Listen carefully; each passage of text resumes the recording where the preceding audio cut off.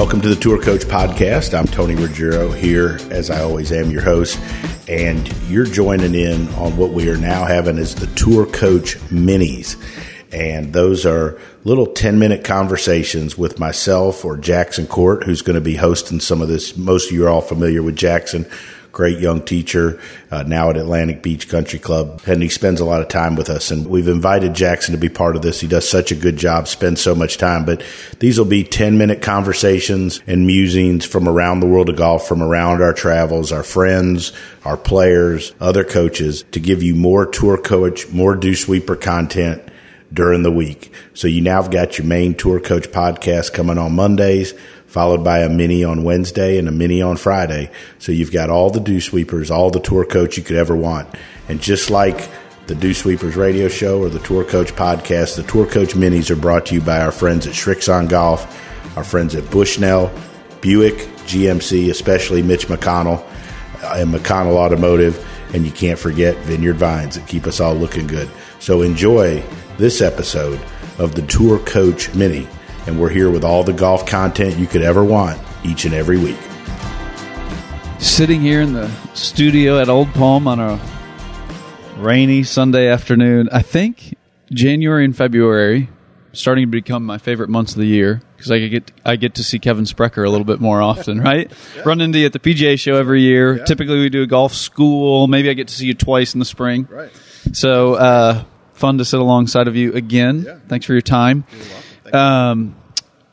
The reason we're together is you have a group of 8, first of all, awesome kids, but great golfers that have come down with you from the Northeast to work with Tony and Mark Hackett and Ian and Morgan and Luke and Coop and myself. So they're getting a great treatment this week because they've got some great coaches around them. Yep.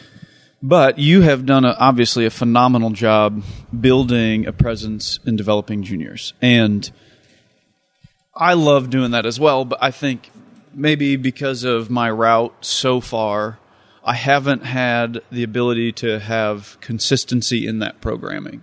You know, I've made a couple big jumps in one club, didn't have a ton of juniors, so it was difficult for me to build that. So, how do you do that?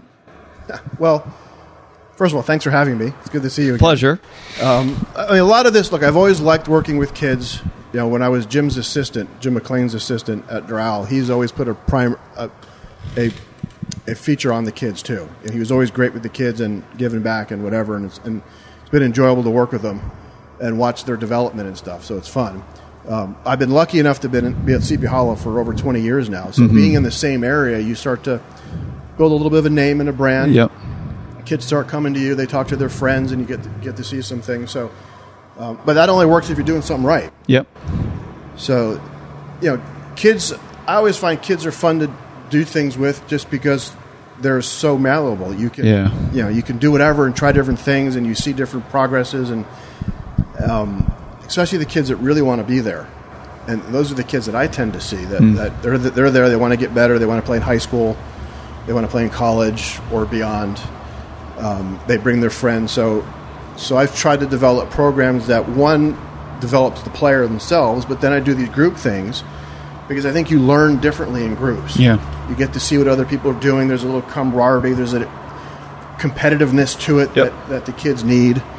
So just being able to do that at locations like here at Old Palm with Tony and the crew and yourself have helped. I've been doing these trips for 15 years. That's awesome. Now, I always joke with everyone that the kids stay the same age. I'm just getting older. so it's a little different challenge every year. We've had some different things go on. But I think if you make the environment fun, like we do here, and you have a group of different professionals that can bring in some different aspects to it, I've always tried to expose my kids to different things. I want them to, Tony's one of the best. You have your ideas, which are great. Tony, bringing in PGA Tour pros like Luke Guthrie, and we got Donald Cooper here, who's a 30-year tour caddy. Just those are experiences these kids don't get. Yeah. And so to expose them to stuff like that is just phenomenal. Yeah. What are some of the programs you've had success with back home at Sleepy Hollow for juniors? Well, I like to do supervised practice sessions. Okay. So most of the kids, because of my setup, I can't do too many group things. But in the winter times, I'll do supervised practice sessions. So I'll set up, we got them for 90 minutes. I'll set up 5 15-minute stations. Okay. Where they're given a task.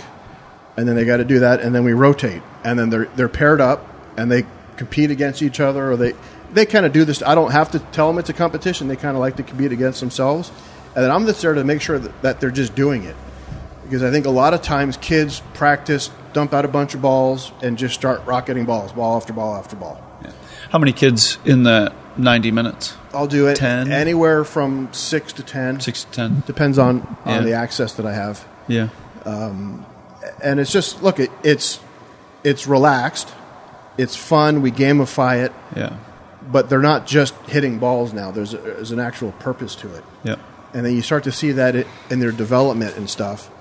And then I've worked a lot with Ian Highfield. And learned a lot from Ian about developing practice programs from Ian and seeing what he does and implementing a lot of his information. So that always helps. But I think with the kids, as long as you're honest with them, kids see right through BS. Yeah. As much as we think we're smarter than them, we're not. They see right through it. So I've learned if you're honest with the kid and you make it digestible for them to understand and fun, they're gonna want to stay with you and get better. Okay. So let's talk about the parents maybe for a minute. Okay. So that's a massive part of developing a junior. Absolutely. And I'm sure you've had parents on all sides of the spectrum. Yep. So shoot some advice out for parents to help their kiddo as well as yourself. Well, every kid's different. So you got some kids that you actually have to act as a buffer between the parent and the child. Okay. Kids not, it's their parent. They respect them. They're not going to stand up for them. It's you got to kind of weasel in there and say, hey, why don't you go sit in the car? Let me deal with Joey here, and let's go with that.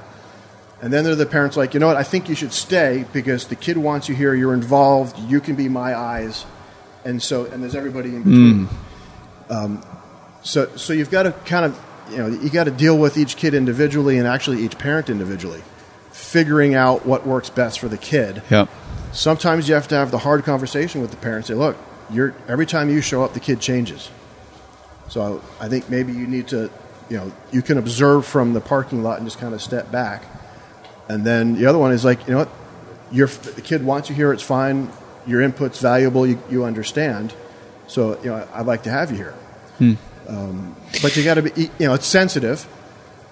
But you got to, my favorite parents are the ones that drop the kids off 15 minutes before their lesson and pick them up on time. Yeah. Yeah, that. And touche. Great right, point. Those are the best. Yep. Parents should be the parent and let us be the coaches.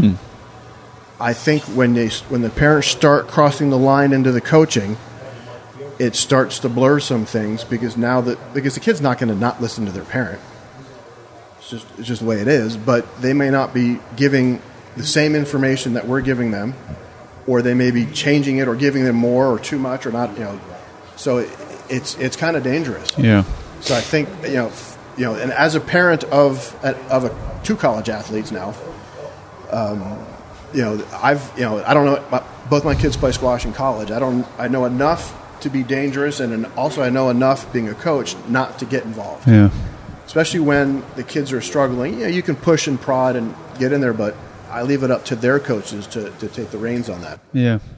It's always fascinating to me to figure out how to motivate a junior. And then you add in the parent complex, and that is an interesting situation to navigate sometimes. So sometimes the motivation can come from the parents, and then I almost need to back off, and then sometimes I need to push them because it's different at home. Right. And then you throw the kid in there who could be completely different. Right. Yeah. And that's one of the challenges for us as coaches is being able to navigate that. I mean that's not teaching, that's coaching. That's where you start the difference between, teaching is the mechanics and the whatever, and the stuff that we're talking about here is the coaching and managing the player or the child. Yeah. And I think it's a little bit different in every age. Like in this group, we got 2 10, two young kids, 10 and 11. Who are studs. Great kids. But emotionally, they're still 10 and 11. Correct. And then you got kids, we got a couple older kids, 17 and 18, and they need something different than the younger kids. And sometimes it helps to mix them up because the older kids have little brothers, so they treat them like that. Younger kids look up to them. They kind of take after their mannerisms. So, it's kind of a nice mixture in doing that. But, sometimes it doesn't work that well. Yeah. Oil and water. Yeah. It just doesn't mix. So it's always going to be a challenge. It's never going to be easy. And we just need the parents to kind of sit back a little bit and let us do our job. Yeah. That's why you're paying us. Right? That's why they're paying us. I think my favorite thing, too, about these camps in particular is like Leo, for example, right? I've seen him, 3 years in a row? Mm-hmm. And hilarious kid, right? Yeah. Easy to chirp with, and he'll throw a jab, and you can throw a jab back at him, and he takes it great. But it's incredible to see him year to year advance on my end of the spectrum, right? You see him way more frequent, but then every year I see him, and he's getting a little more mature. He's throwing some better jokes, right? And then he's also getting better at golf. And then I developed this relationship from afar, and we're teasing on social media. It's like this relationship obviously is the best thing about my job with you guys as well as the juniors. And then, I think selfishly I'm trying to figure out ways to challenge myself to do that more on a small scale at home. Yeah, that's one of the fun things with juniors is we get them for a longer period of time. We get to develop relationships with them. Even if they move on, when they go to college, they move on and they got their college coaches, they don't come back or not. It's still nice to have a relationship and see them developing. Perfect. Well, Mr. Sprecher, thanks for sitting in. Thanks for having me. We'll probably do more of these.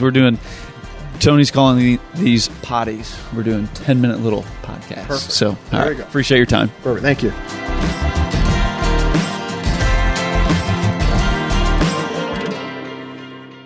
I just want to remind everybody something that I forgot.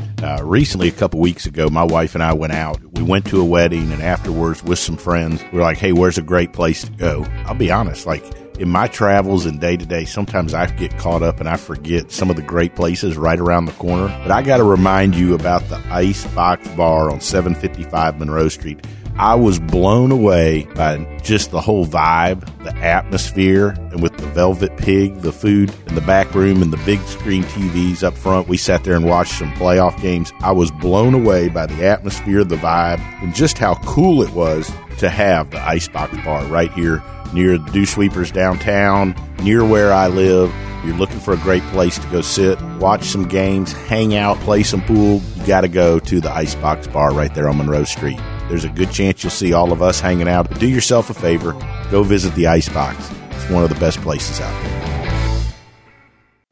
Hi, this is Tony Ruggiero. And look, recently, several teachers I know and several players have had some scares with skin cancer. In fact, I recently went and saw a dermatologist here in town, and I had a couple things frozen off, eyelid, my face, my earlobe, and not getting any younger. And I know it's getting to that time of the season where it's cooler, but look, being in the sun is a real deal, and I've not been very good, to be totally honest, my whole career at using it at all because I didn't like how greasy it was, how hard it was to get off your hands, how it clogged up my pores. And then I found this sunscreen, Visor Skincare. It's clear. It goes on. It doesn't dry you out. It isn't greasy. It's like you didn't put anything on it. By far, it's the best sunscreen I've ever used. Without a doubt, is the easiest to use. And we've got a discount code for all of you. All you have to do is go to visorskincare.com. Use our code word DewSweeper. visorskincare.com, code word DewSweeper.